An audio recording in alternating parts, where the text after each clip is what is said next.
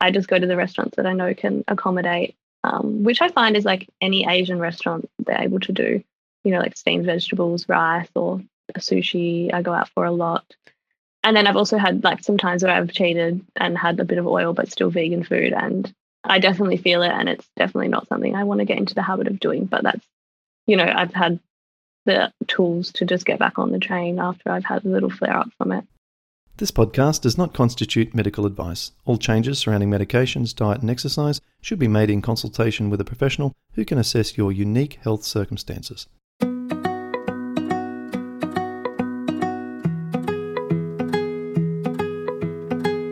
Welcome to the Rheumatoid Solutions podcast with Clint Pattison, helping you to live an easier, healthier, and happier life.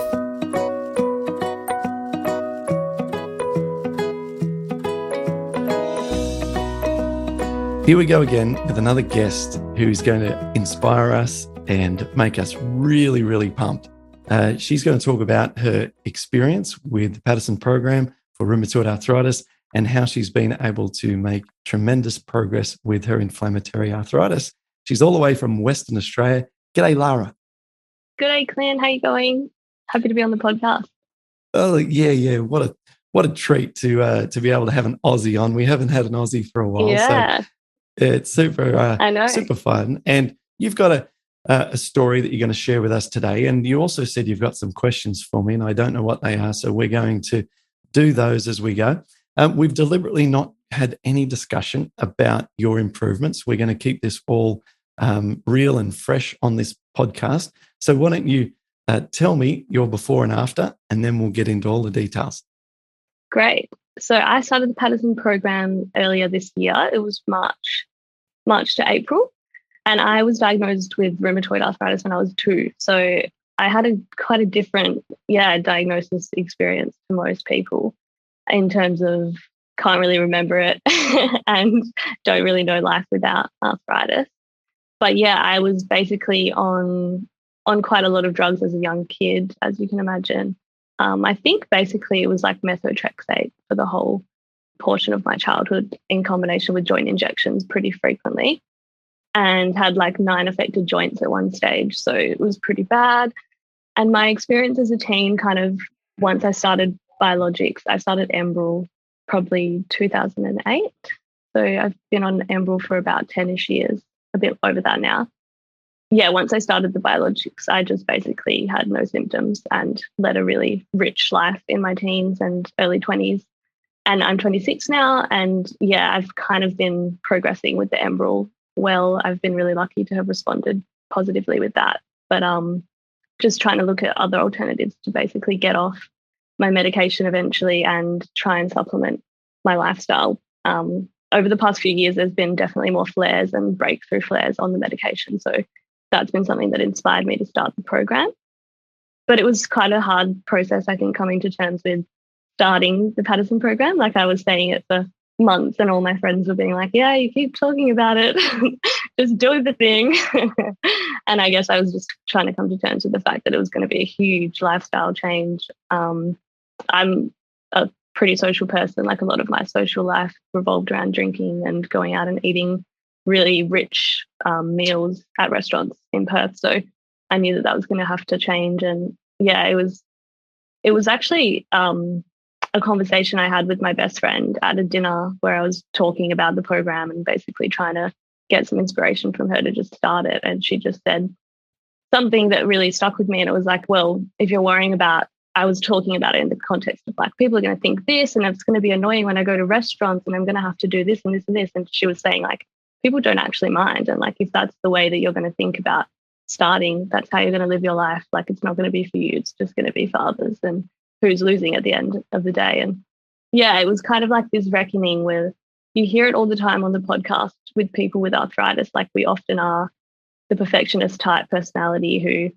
do a lot of, have a lot of hobbies and do a lot of things and almost like burn out in a way. I think a lot of the time that's a personality that's associated with autoimmune disease. And I read a book by Gabor Mate called The Body Says No. I think a few guests on the podcast have talked about the book, and it basically spells out personality types for people with autoimmune illness, and rheumatoid is one of them he mentions in the book. And yeah, I think it was kind of like this huge awakening moment for me, just to be like, I actually need to do this for myself and slow down and take the time to check in with my body. And yeah, the program was started in that light. You work as a lawyer, and because of COVID, you've transitioned to home.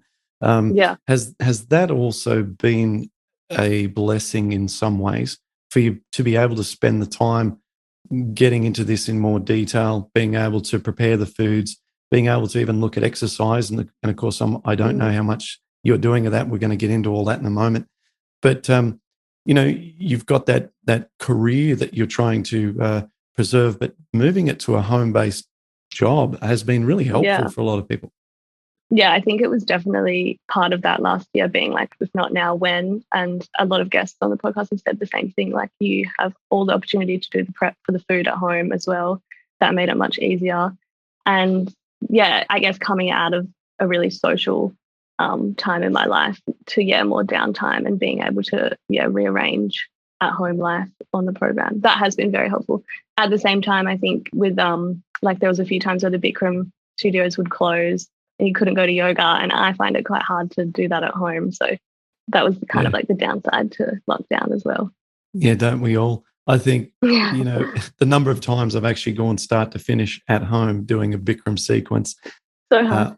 On my own, maybe it's only a dozen. Oh, look, on my honeymoon, believe it or not, on the honeymoon with my wife, we were going around Hawaii. For 3 weeks, we went just sightseeing around Hawaii. And I did the full sequence twice per day on my honeymoon on my own. Yeah. That's awesome. A lot of time involved. I mean, not the ideal way to spend a honeymoon, but that's been our relationship, Melissa. Yeah. We've had to accommodate, arthritis as part of our relationship. It's like the third member. But anyway, so your friend gave you a wonderful, wonderful way of looking at this, which is, are you going to be on the outside, or are you going to be someone who one day has positive story to show, to share? Exactly. It's only been, like 6 months or something as we're recording this now since you actually started. So you decided to start, you jumped in, and how did you experience the inflammation after you got started? Because you said that the Enbrel wasn't quite holding the condition at bay as much as what it had in the past. Yeah. So when I started, so last year I had tried to go off my medication. My rheumatologist is really big on, there's been periods where I've been off medication for like 2 years at a time. So gone into remission on the Enbrel, got off it for a period of time, and then started it again when there's been like an out of control flare. And she's really good at that in terms of her specialty is kind of like pain management. So if I'm not in any pain, she'll be like, let's come off the Enbrel. And I've been lucky enough that I've never had any antibodies develop. Like, it's been fine when I've gone back on it.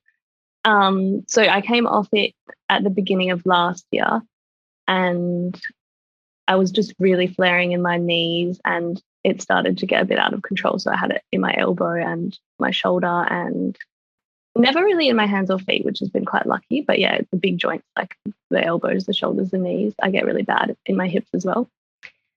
So I guess that was kind of like this really disappointing part or point in my life, because I always kind of assumed that I could control it.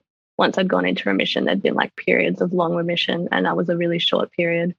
And yeah, it was just devastating going back to the rheumatologist and her being like, okay, let's start you back on the Enbrel. And you're like, no, I thought I was fine. And you always have that thought of like, what did I do kind of thing.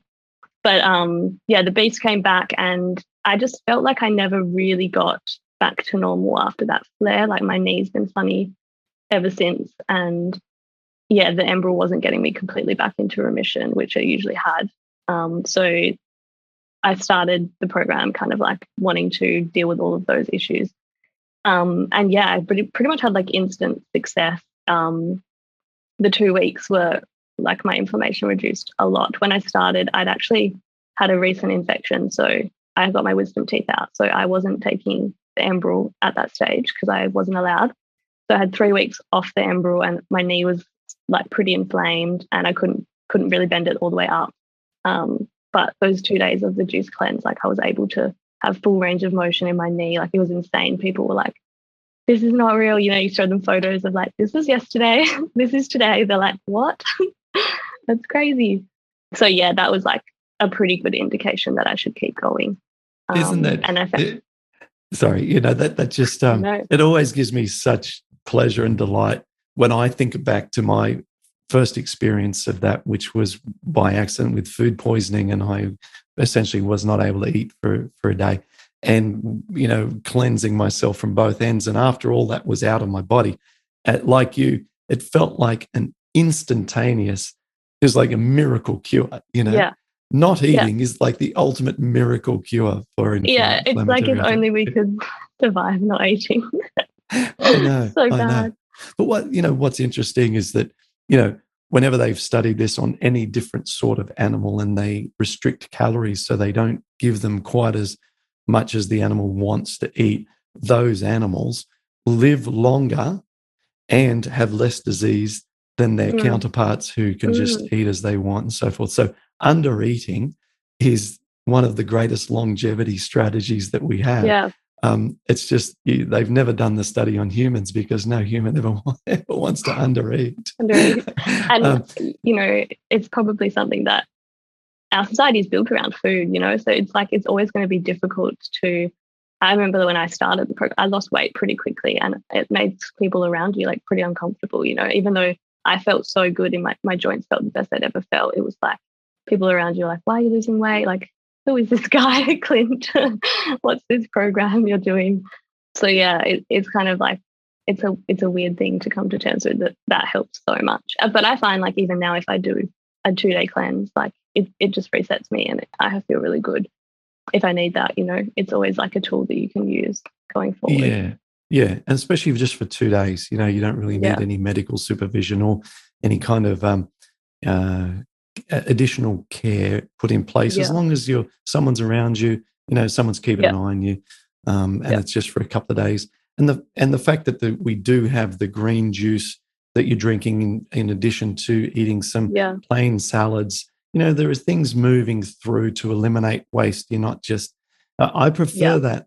It's just a preference, just to keep things moving just a little bit. Yeah. Because, you know, I just found that worked for me, and that's why it is in place. So you've had that immediate, in your story, your immediate reduction in symptoms. Swelling has gone down in the knees. You're able to, you know, get more range of motion, and then you've reintroduced the food. So how did the pain levels compare, say 2, 3, 4 weeks in, compared to how they'd been prior? Yeah. So I was still off the Enbrel because I wanted to see how, like, I really wanted to have like my natural body's response to the program. And before I started the program, it was kind of like a week. I took a weekly dose. So by the end of the week, I'd be like, I really need this. It got to the point where it was like kind of 4 days in, and I'd be like, I'm in so much pain. I need another injection. And then I lasted, I think, 7 weeks on the program without needing any in the first instance. So the pain was there, but it was like really low levels of pain. And I loved it because I could really tell when I ate something, like what the pain response was. I feel like if I was on the Enbrel, I wouldn't have been able to tell. I wouldn't have had that experience. And not advocating for anyone to take matters into their own hands, but I did. And I think my rheumatologist was always really supportive of like, just take it as much as you need it. You know your body. Even to this day, she knows I'm not taking a weekly dose, and she's quite supportive of me just taking it when I need it. It's enormously liberating to have that approval from your doctor. Yeah. You know, this is the sort of relationship with a rheumatologist that we all are striving for, is one that says, okay, look, the evidence is there to support what you're doing. It's not my area of expertise, but I can tell you in my area of expertise, which is all of the medication side of things, that whilst you don't develop antibodies, then it sounds like, you know, being able to intermittently use that biologic is not having any negative sort of consequences from my perspective. I mean, I just love the way that you've interacted with her, and love how she's gone about this. Same. And she's really supportive of the Paddison program. She'd never heard of it before, but I told her about it, and she yeah, it was really interesting. I said to her, she noticed that my fingernails looked anemic, and I was like, yeah, I'm low in iron, but I'm going to get an iron transfusion. And she said, oh, there's also ways you can get iron through plants on a plant-based diet. And it was kind of like the first time a health professional had ever not scared me for being vegan. You know, like you get that response from a lot of health professionals where it's like, oh, I got told once from a GP, you'll have to eat a room full of mushrooms to ever get enough iron from a plant-based diet. And it's like, that's not the only way you can get iron. You know, it's really, it was really enlightening. And I have a lot of respect for her. And she's super supportive. So yeah, it took a bit of time to reintroduce foods, but I think I kind of had the safety net as well of the Enbrel, so that if I kind of knew that if I ever introduced something that I had a massive flare to, you know, I still had my medication. And for that reason, I got back into like the fats probably pretty soon after the avocado I introduced, I think 2 months after starting. And that was fine.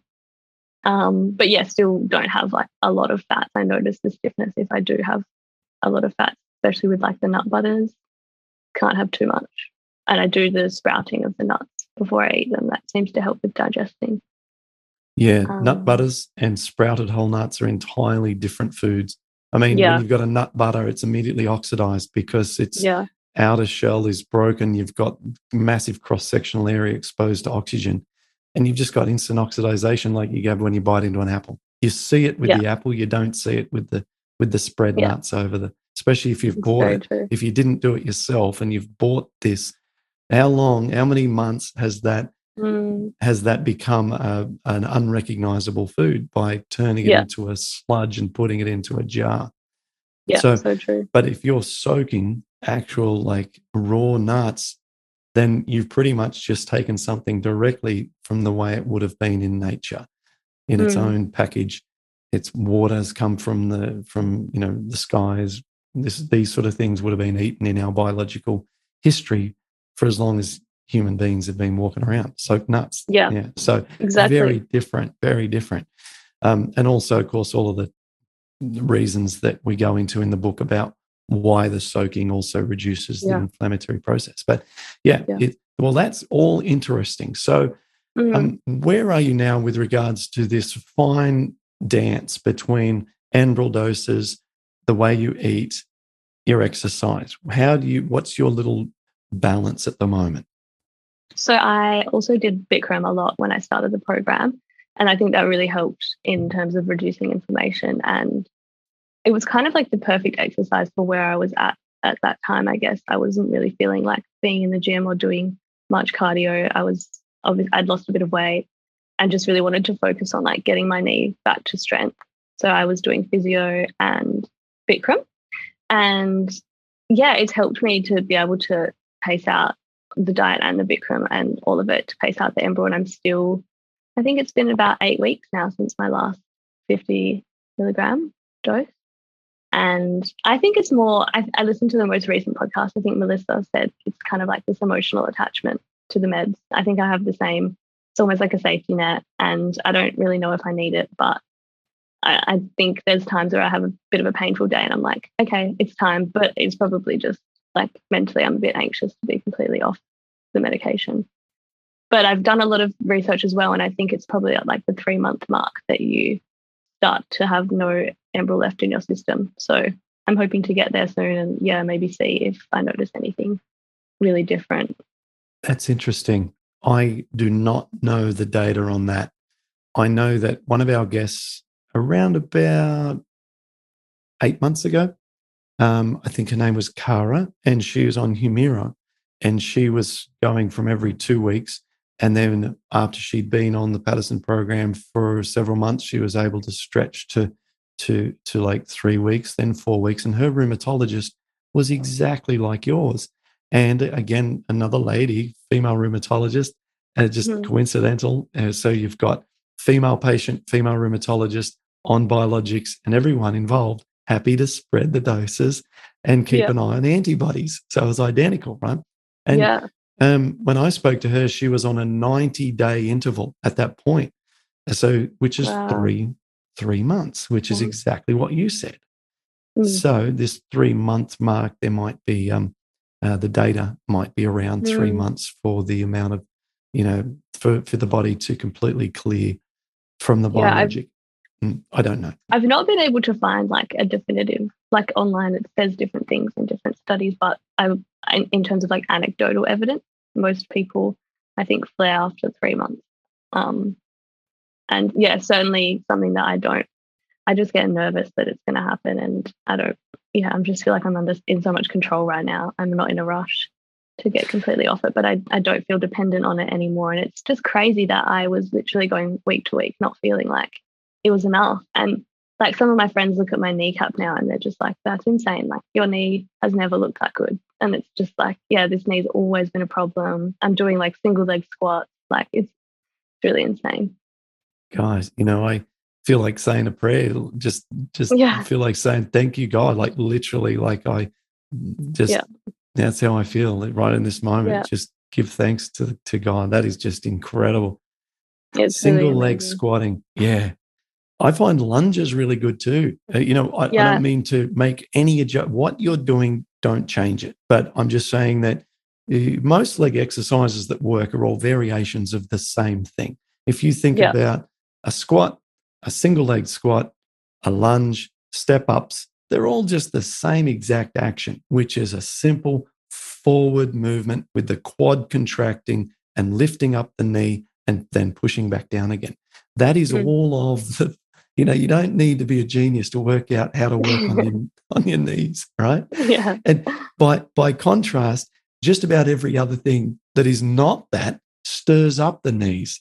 Things like hamstring curls and, things like, I have to think hard because they're all things I don't have in my life because I don't do them. That's interesting because the hamstring curls hurt. Leg presses at the gym when you're inverted, anything that's just not what we've just been talking about tends to stir stuff up. So you were going to say something? Yeah, no, I think the hamstring curls really they don't do well for me. Anything with like pressure on the hamstring. I actually found Bikram when I was doing it regularly, the single-legged poses like the bow and even like forehead to knee, if I was putting too much pressure on my knee, it would really hurt. And I think it was like a hamstring kind of like referred pain. Like it felt like it was in the hamstring, but it would irritate the knee. And I think just because my knee is so sensitive, that joint has had so much inflammation in it over my life. Yeah, they don't do well. I tell you what I like to do. But I'm working on strengthening it. So just test this. It sounds like you've got your little perfect Lara routine for your knees that's working. And when we have that, it's precious, right? That is your custom little routine. Each of us have to find what is it, what do we emphasize within that range of knee sort of activities? What is it that works best for us at that time? And so you sound like you've got that nailed in. I can tell you right for me what I like to do at this moment that I find, just because I was never able to do this very well. And I like doing this now. So at night, it's funny, just mentioned God, and I just, again, I'll just kneel in front of my bed and just say a short prayer. I've been doing that, for a very long time. And it's very simple.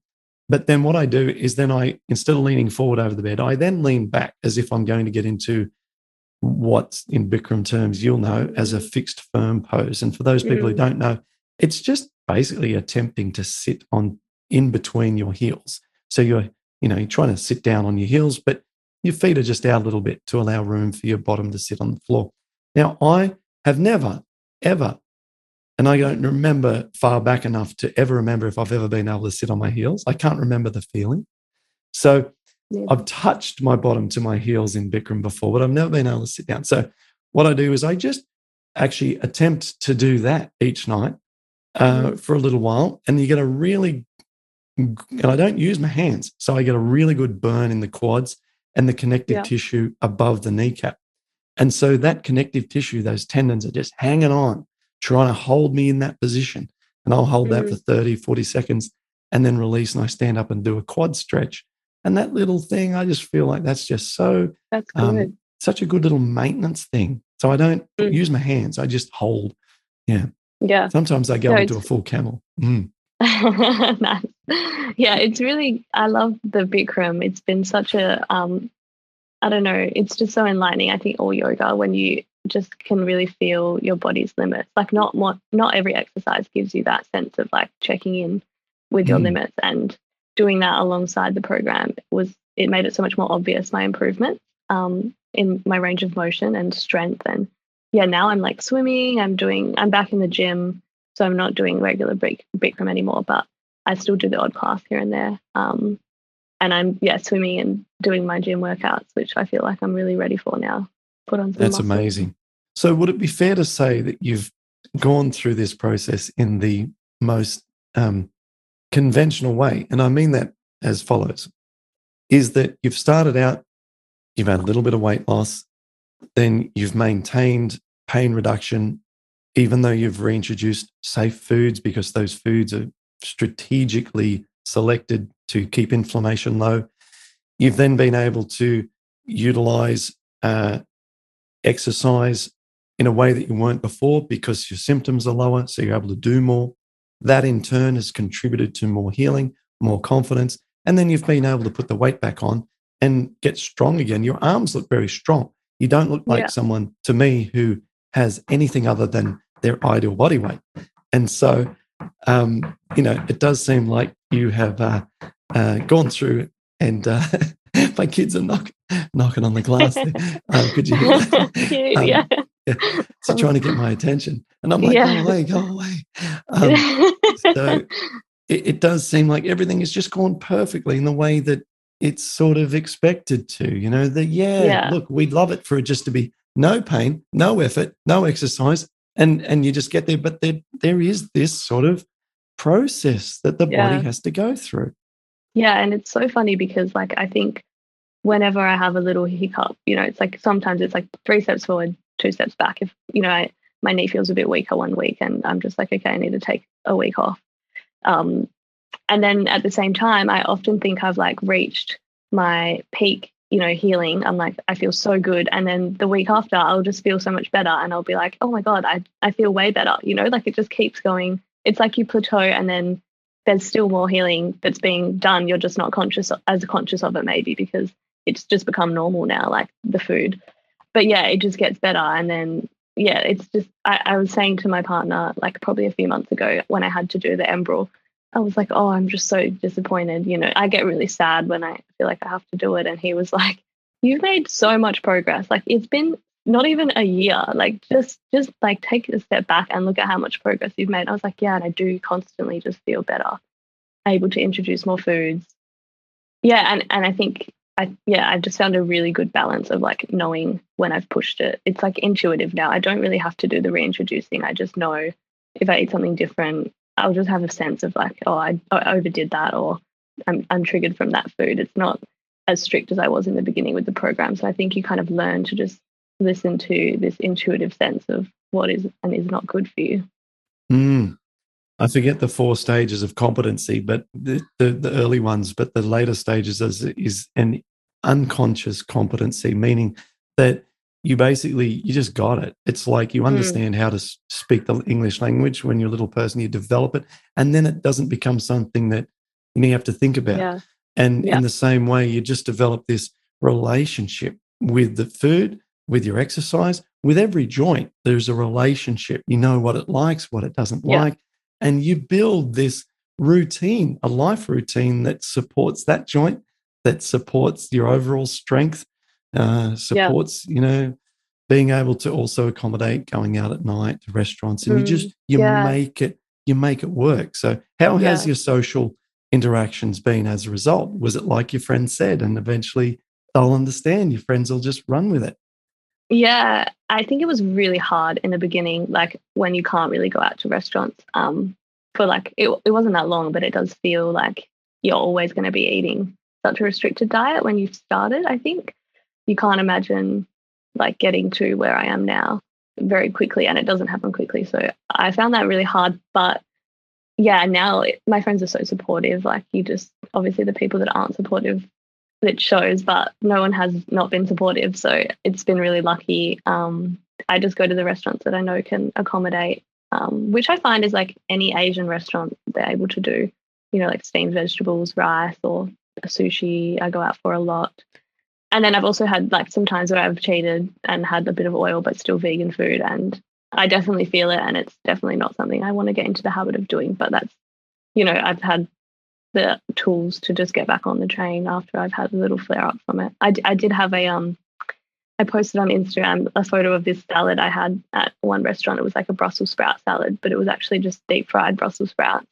And I had like 5 of them and I was like, I can't eat this. Like, it's just going to be terrible tomorrow. And it was like my elbow blew up and it probably took me about a week, which isn't that long, but a week to get back to like normal pain levels. So there's definitely some places where I just have been too lazy to check the menu before and have gone there and been like, oh, there's nothing here I can eat, or I thought a salad was an actual salad and it's like deep fried Brussels sprout. I should just ask, but I'm still getting there with that.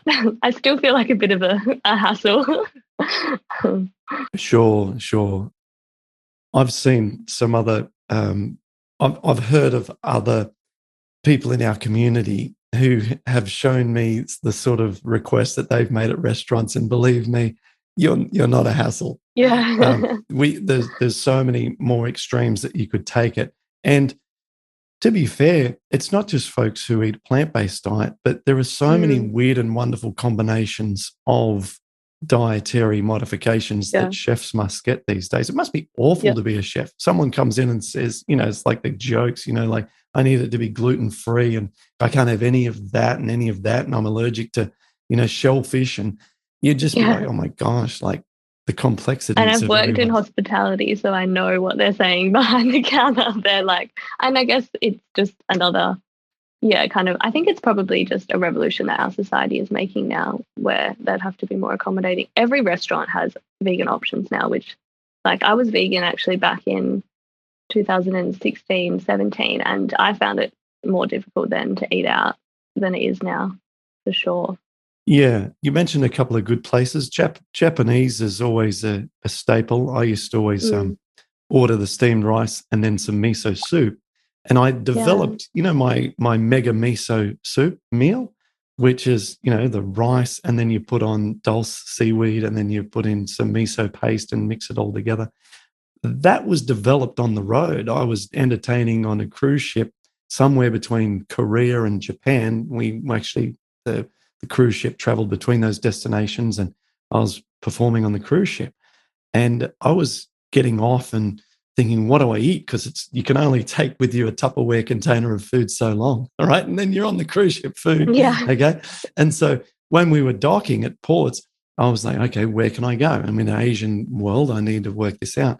And so I was just going to restaurants and just ordering heaps and heaps of steamed rice, miso, and then I was just mixing them together. And that's how it came about. Yeah. So, it is. Yeah, the kids are into it now. Ariel, our middle child, she loves it. She asked for it today. Miso, miso. It's so funny because you develop a taste for it, don't you? And it becomes addictive. You definitely do. I was having miso paste on rice crackers the other day, and my boyfriend was like, "What is that?" I was like, "It's like Vegemite." That's great.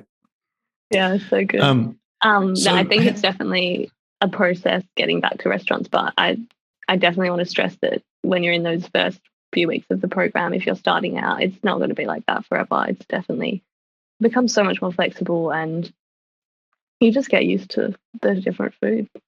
You do, and you find your local restaurants, as you said you've done. So for us, it's Mexican. So we'll eat at Mexican restaurants, and you can just eat beans and rice at Mexican restaurants. You just check they don't cook their beans in pig fat, which surprisingly more than just a couple actually do. But if they're vegetarian beans, you can have beans and rice.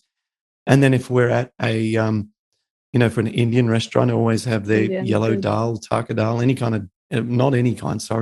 most of their dals are often just the lentils and then with spices added. Some have a little ghee, some are cooked in a little oil. Well, you cross that bridge once you can graduate to that level. And if you're okay with the ghee, like, if you're strict vegan, maybe not, but, I don't mind the odd little bit of ghee here and there if it enables me to eat with my family. It also has a ratio 1-to-1 for essential fats between omega-3 and omega-6, and that's good, you know. Yeah. So I'm not saying go and eat it deliberately. I'm saying you might find it's fine. It's better than oil if we're talking about, you know, fatty acid ratios. So that's great. And then, you know, we did talk about, again, the Japanese restaurant. So those 3 options, can always pick up some cucumber rolls or whatever at a sushi place. So you can, that is not the problem, you know? Yeah. That is not the problem. Another tip that I found, I was listening to a podcast and I forgot her name, but a lady I really was sad that I couldn't have oats for a while because I loved oats and I was getting really stiff from them. Probably took me about 2.5 months. But a lady on the program was saying that she drinks her green juice straight after she eats her oats. And I started doing that and it was like next level work. I could just have oats from then on. So that's a big tip if anyone, I don't know, just kind of trying to find things within the program that work for you and listen to the podcast because there's so many tips that is fantastic. Given. Was that on our podcast? Yeah, yours. I forgot who it was, but yeah, I was like, oh, I'm going to try it, and it worked. So yeah, it was really good. Well, I'd forgotten that one. So drink a green juice, celery cucumber juice with or just after the oats, and that will help the oats become digestion. Less. Yeah, because we know there's so many benefits to the microbiome from eating oats. So yeah, if we can, I call it cheat in the foods that we want to eat somehow. You know, I used to be at sometime at a particular airport, again, traveling, right? It's hard when you're traveling. And I used to eat hot chips, so French fries, and cheat them with baby spinach. I'd buy a baby spinach bag and eat hot chips and then have some spinach, hot chip spinach, which is the most weirdest flavor combination. But you know, you do these weird things when you're trying to make sure that you don't get inflammation. Yeah, definitely. There's always a way that you can, I don't know, modify so that it suits you. How does life feel now, given that you were party Lara and now you're health advocate Lara? Tell me what it feels like to be you now compared to before. So, yeah, it's like very different, I think, my attitude towards life. I feel so much calmer, just like way more grounded. And I think that just comes from like a sense of knowing myself a bit better, like just really taking that time to focus on my body and my health. And yeah, I feel like I've really slowed down. I think that's probably a product of not being hungover or going out and staying up late and all those things that you do when you're young. Just really, grounding myself. And I've kind of always had, my mum is very healthy and when I was a kid, she was really into the holistic stuff. Like she would do acupuncture for me and I went to like quite a lot of naturopaths. So it kind of felt like this like cycle of coming back. Like I felt like I was always that was always a part of it and I was always going to come to that. But I just had to like go, it was always like this cycle and I've gone back to where I always felt like I needed to be. Does that make sense? Like I always really wanted to be focusing more on my health. And I never liked the idea that I had to be on medication. Like I've never felt comfortable with that notion. Diagnosed from 2. I mean, you have just been through the ringer. It reminds me a little bit of Katie, who you would have seen if you've watched it. Katie, she was diagnosed at 1, also was on methotrexate from aged 1. She went through exactly like yourself and got to her teenage years on methotrexate before becoming one of the very, very first adopters of Enbrel. She's just turned 30, so she may have been on her Enbrel just maybe 2, 3, 4 years before you did. Or, well, let me just say that, it would have been about 15 years ago or something like that she started Enbrel, put it that way. Yeah. So, you know, you've only known arthritis. You've only known, you know. Yeah. But you had many years where you were. I think in a way maybe it's a bit easier because I hear these diagnosis stories now and I'm like, it would have just been so confusing not knowing, because I think a lot of the symptoms for arthritis are different. Like they're not textbook. So a lot of people's experience is so different from others. And you hear these stories of misdiagnosis and I just would have been, almost like not knowing any different has helped. Like obviously I don't remember the traumatic parts of the diagnosis. And I think for a lot of people it would have just been so hard to have known life without it and then have to just do this huge adjustment and grieving process. Whereas it's kind of always been there for me. I don't know if it's easier or just different. I admire that viewpoint. I think that you're being kind by adopting that viewpoint, and I think that it shows that, you know, a wonderful aspect of your personality. And I feel like I'm just, you know, getting to know you more and more and more as we chat. This being the first time, because what it tells me is that your interpretation of the stack of cards that you've been handed is in some ways not necessarily worse than someone who was diagnosed as an adult. And it takes a very special human to at least even entertain that could be a possibility. And so, you know, hats off to you. That is a helpful and a supportive insight and interpretation. And it's a healing and a, as I said, a healthy interpretation, because you can't go back in time and change it. You cannot change that. So to say to yourself, you know what, there are some benefits of having this is very admirable. And I think that all contributes to a happier life. Yeah, definitely. Your perspective on, I don't think that the victim mentality helps at all in this disease. Exactly. Definitely. It does all not. about moving forward. It does not. The way that I got through that was to say, there's got to be a reason. That's what I hung on to. So I never and have never fallen into the victim. I have always thought, what the hell caused this? And how do I stop it? A very logical mindset approach, and applied all my energy towards that, which has helped me. If something's wrong, fix it. Take action. That's been my whole way of dealing with it. So many people. Oh, yeah. Well, I think that, because we can get so caught up in all of us could easily say, this is the crappiest disease in the world. There's, go through the no cure. It's lifelong. You can keep symptoms down, but then we could stir them up. We have to eat in a way to keep them down. The drugs are nasty. The disease is nasty.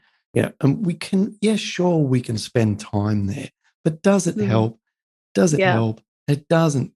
And we just need to say, okay, we know that that's the truth. We know that that exists, but we also can focus in our energy somewhere else, and just not to spend time there. You see a lot of people spending time there on these free online forums, and they go there, and then someone comes along and says, hey, I just changed, but I'm doing really well. And then you get the long-term rheumatoid miseries coming in saying, nah. And I know they don't watch this podcast because this is too much. Hey, you can take responsibility here, and there are some things that you can do, and that doesn't appeal to a lot of people. And that's okay. Totally.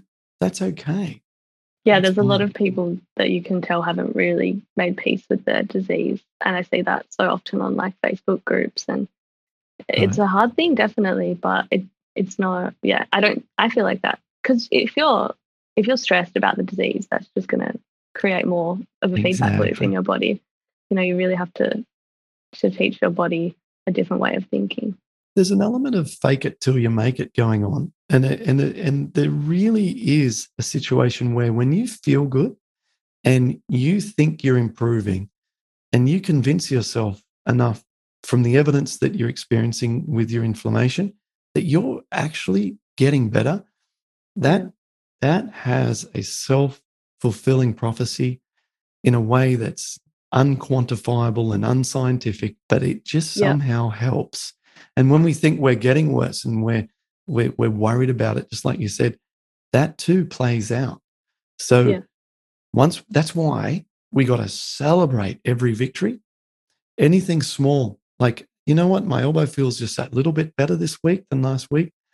That needs to be the focus of our thoughts, what we talk about.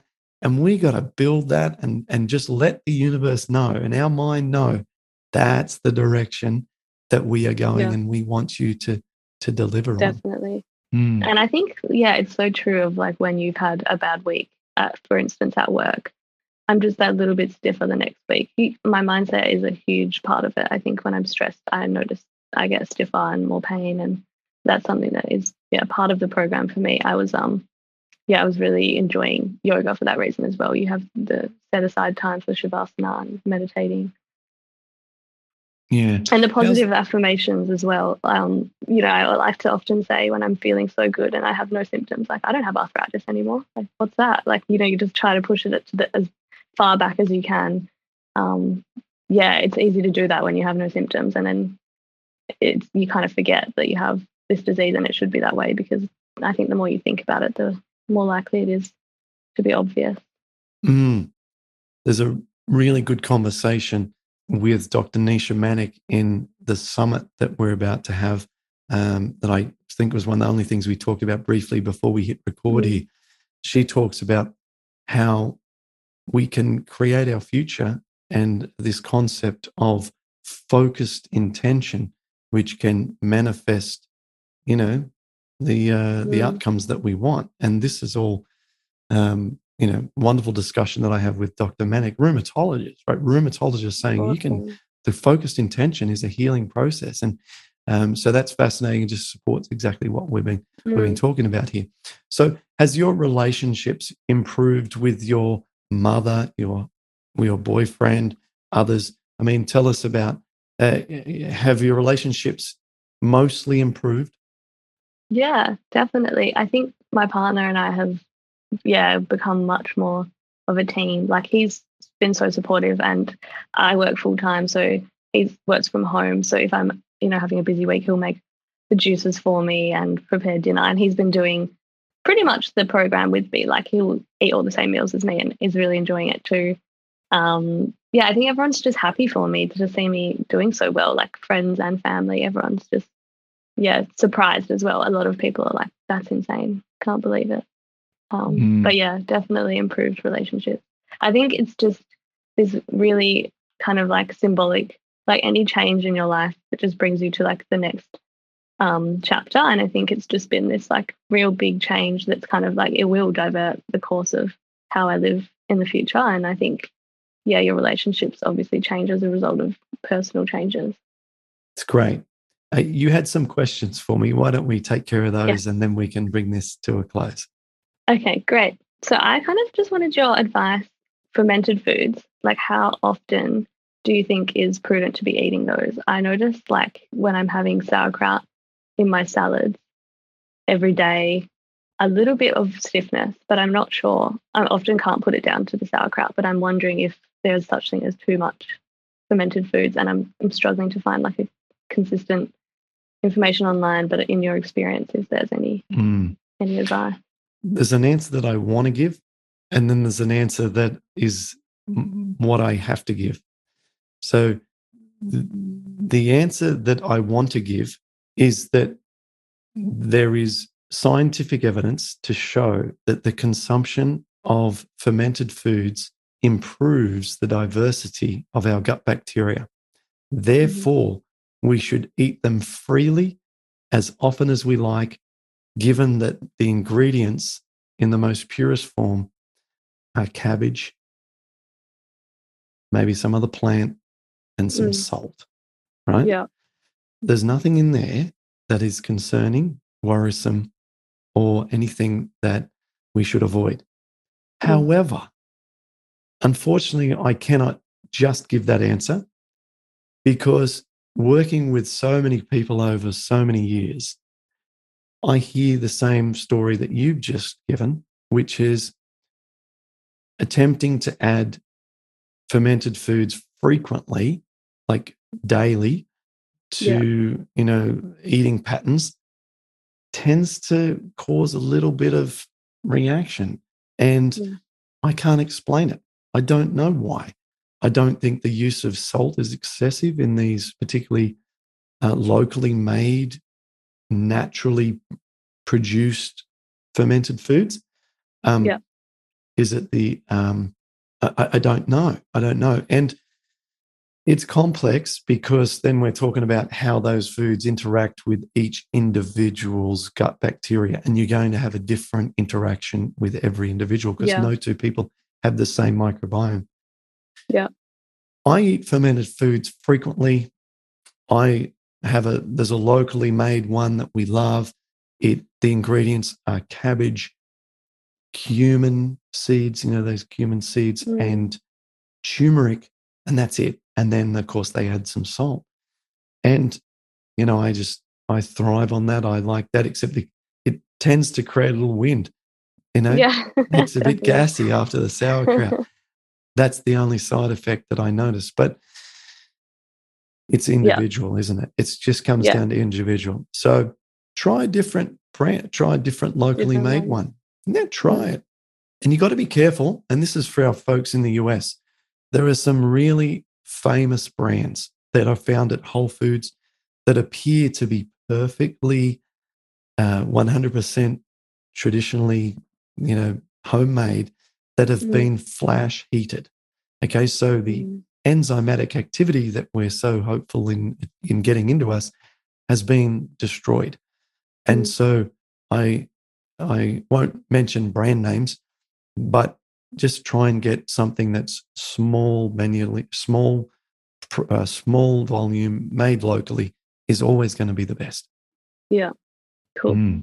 And then just a question about, so like when eating packaged foods that are still, unprocessed, like they're processed, but they don't have additives or preservatives, like I've noticed there might still be a reaction. And I don't know, if I'm wondering if there's something, so for example, with the buckwheat rice cakes type stuff, and even like bread, sourdough bread from like your Coles or Woolworths, that is like, you look at the ingredients and there's nothing suspicious in there, but you feel a little bit like it's not as it just makes me feel a bit stiff still. And I'm just wondering if you think how that kind of processed nature contributes to inflammation, even though the ingredients might only be like buckwheat and salt.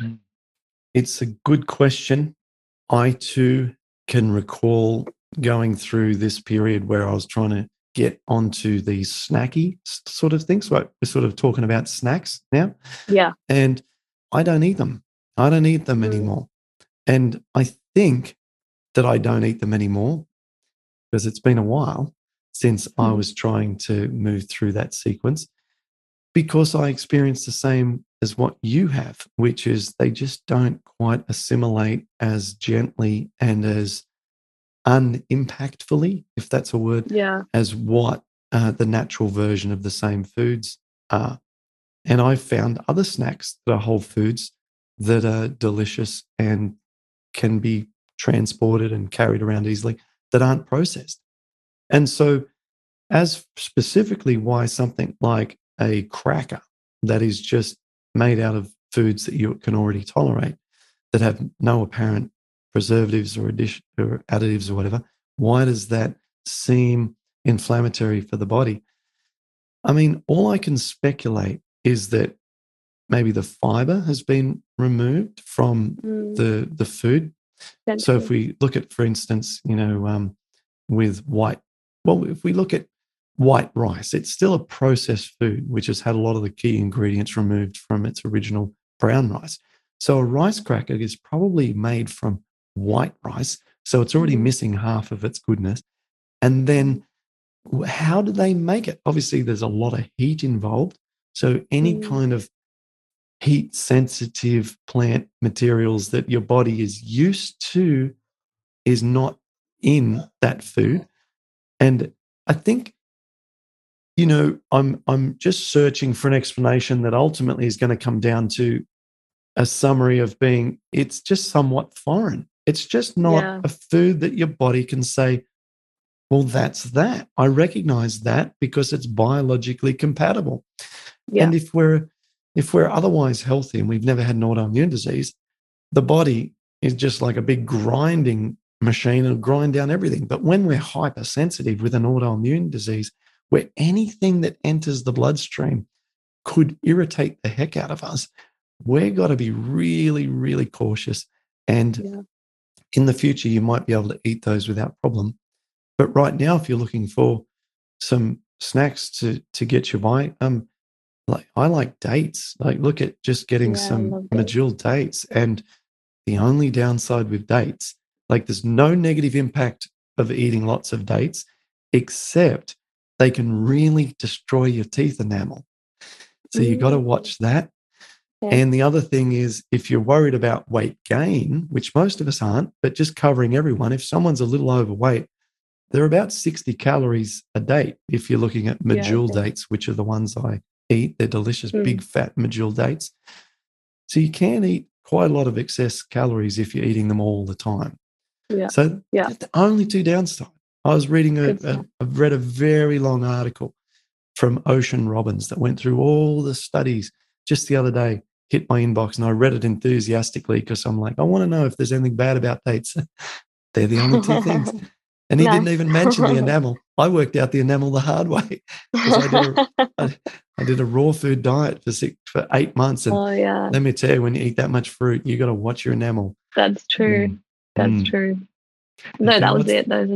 Those are the two questions. They're the only two questions. Okay. Yeah. Any other strategic questions? I love questions. And we'll finish up a strategy question or a... I actually did have another question. What is the effect that you've noticed, if any, of eating like vegetable glycerin? I see that ingredient in a lot of... It's like not an oil, but it comes from, I think it's a processed fat that comes from vegetables. And it's spelled, I think, Glycerin. Yeah, I've just Googled it. I see it on a lot of packets, but I don't know if it's wearisome. The answer is I don't know anything about it, but Google tells me that is a form of sugar alcohol that your body cannot fully absorb. So consuming too much alone or through foods may lead to gas or diarrhea. Sounds attractive.